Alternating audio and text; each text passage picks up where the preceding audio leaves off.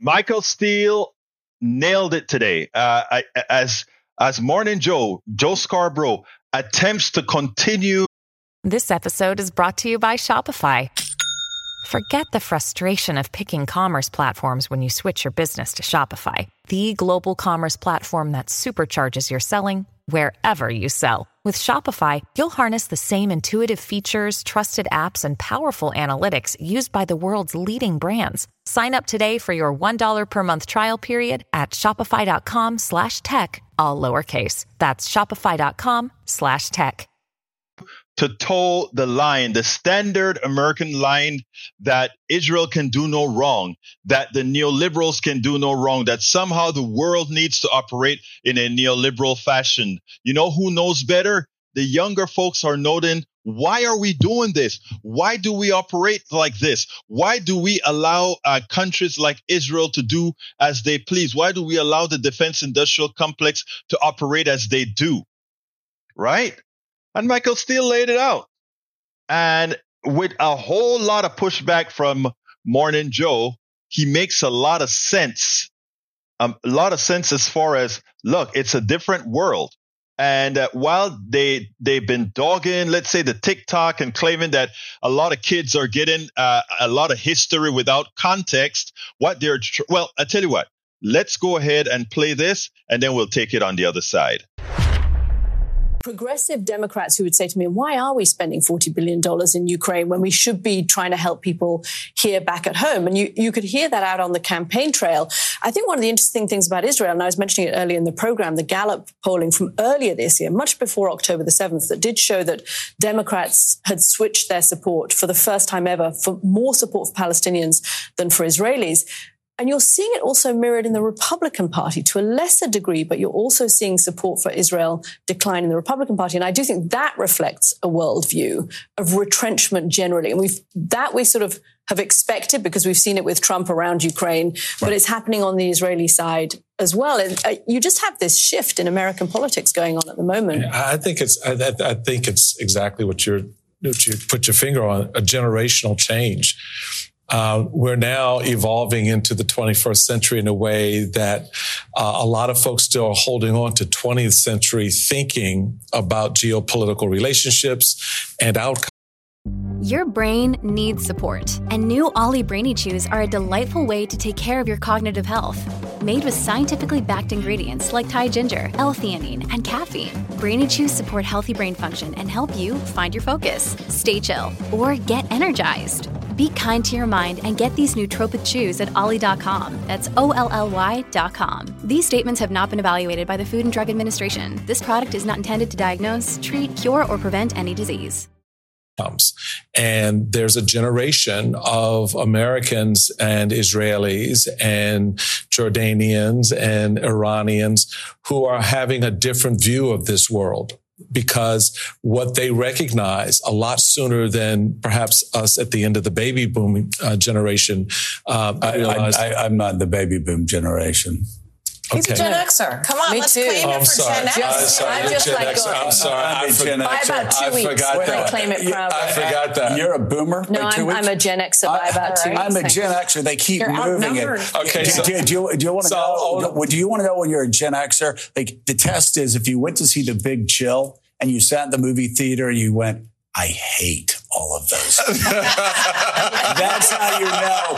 And I'm like, you're like, thank God I wasn't a part of that pretentious. All right, so I'll own the space by myself. Okay, you be the boomer. So I'll just own the tail end of the baby boomers by myself. But unlike our generation, this emerging generation does not take to heart or just hold steadfast to the old rules. What are the old rules? Well, the old rules are exactly, all things Israel all the time. They're always right about everything. And we're going to support them. What about Ukraine?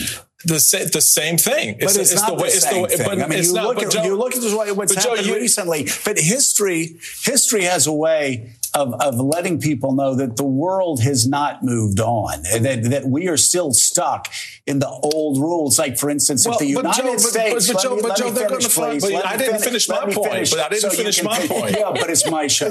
Let me finish my point so you can finish your point. We leave Iraq, ISIS forms. Yep. We have to go back to Iraq, and it's even uglier. We leave Afghanistan, all hell breaks loose. Those old rules happen. We leave, we stop supporting Ukraine, hell breaks loose there, then it happens in Taiwan. The old rules are the new rules. Okay, man. So you made a point there, but what I'm telling you is that's not a point that's accepted by the folks who stood up at the DNC. It's not a point that's accepted by the Israelis necessarily on the ground in Israel right now. I get what you're saying. I'm not disagreeing with your point. I'm putting on the table what's out there that's happening real time and why it somewhat explains the attitudes that you're seeing popping up in polls. Now, you may not like it, generationally speaking, but you have to understand how they're looking at the world. They're not looking at the world the way you did, and they're not seeing the outcomes the way you want to.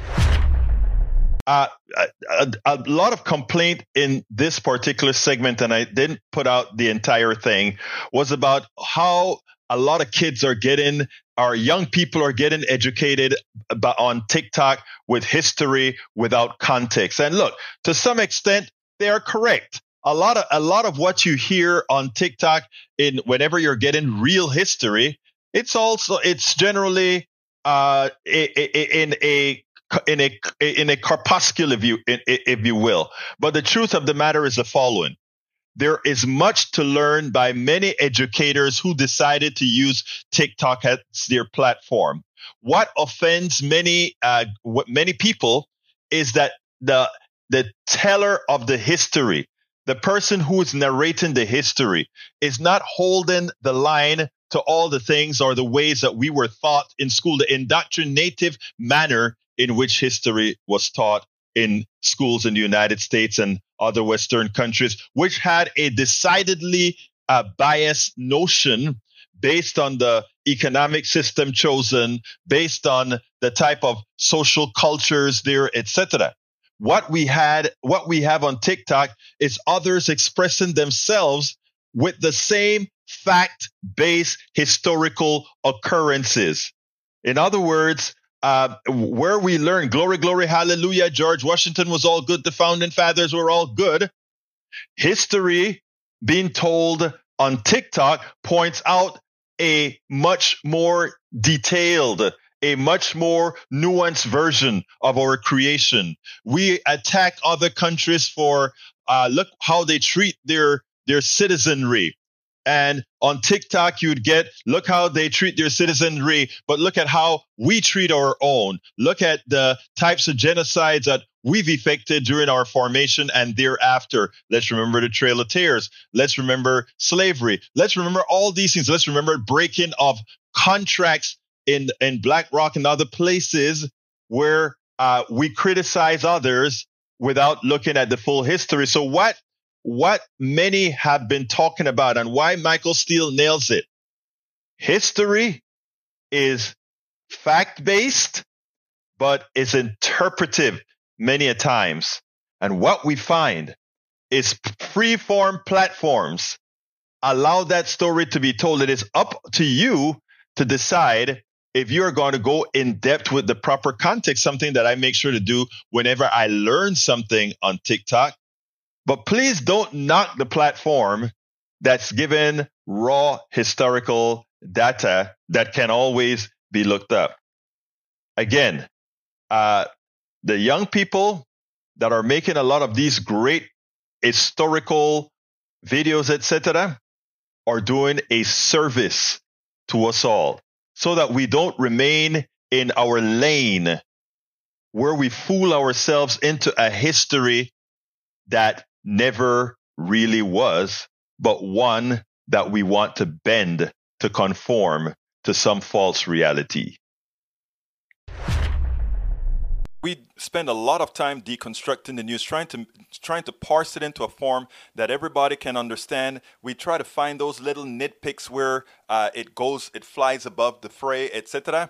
If you really like these videos that we do, I want to ask a big favor. Please go ahead, number 1, subscribe to our channel, and number 2, please join if you can. Thank you so kindly for watching. Keep watching. Please remember to share. We must populate the entire internet with our progressive message, a message that we know is what most Americans say that they want. So help us, please join.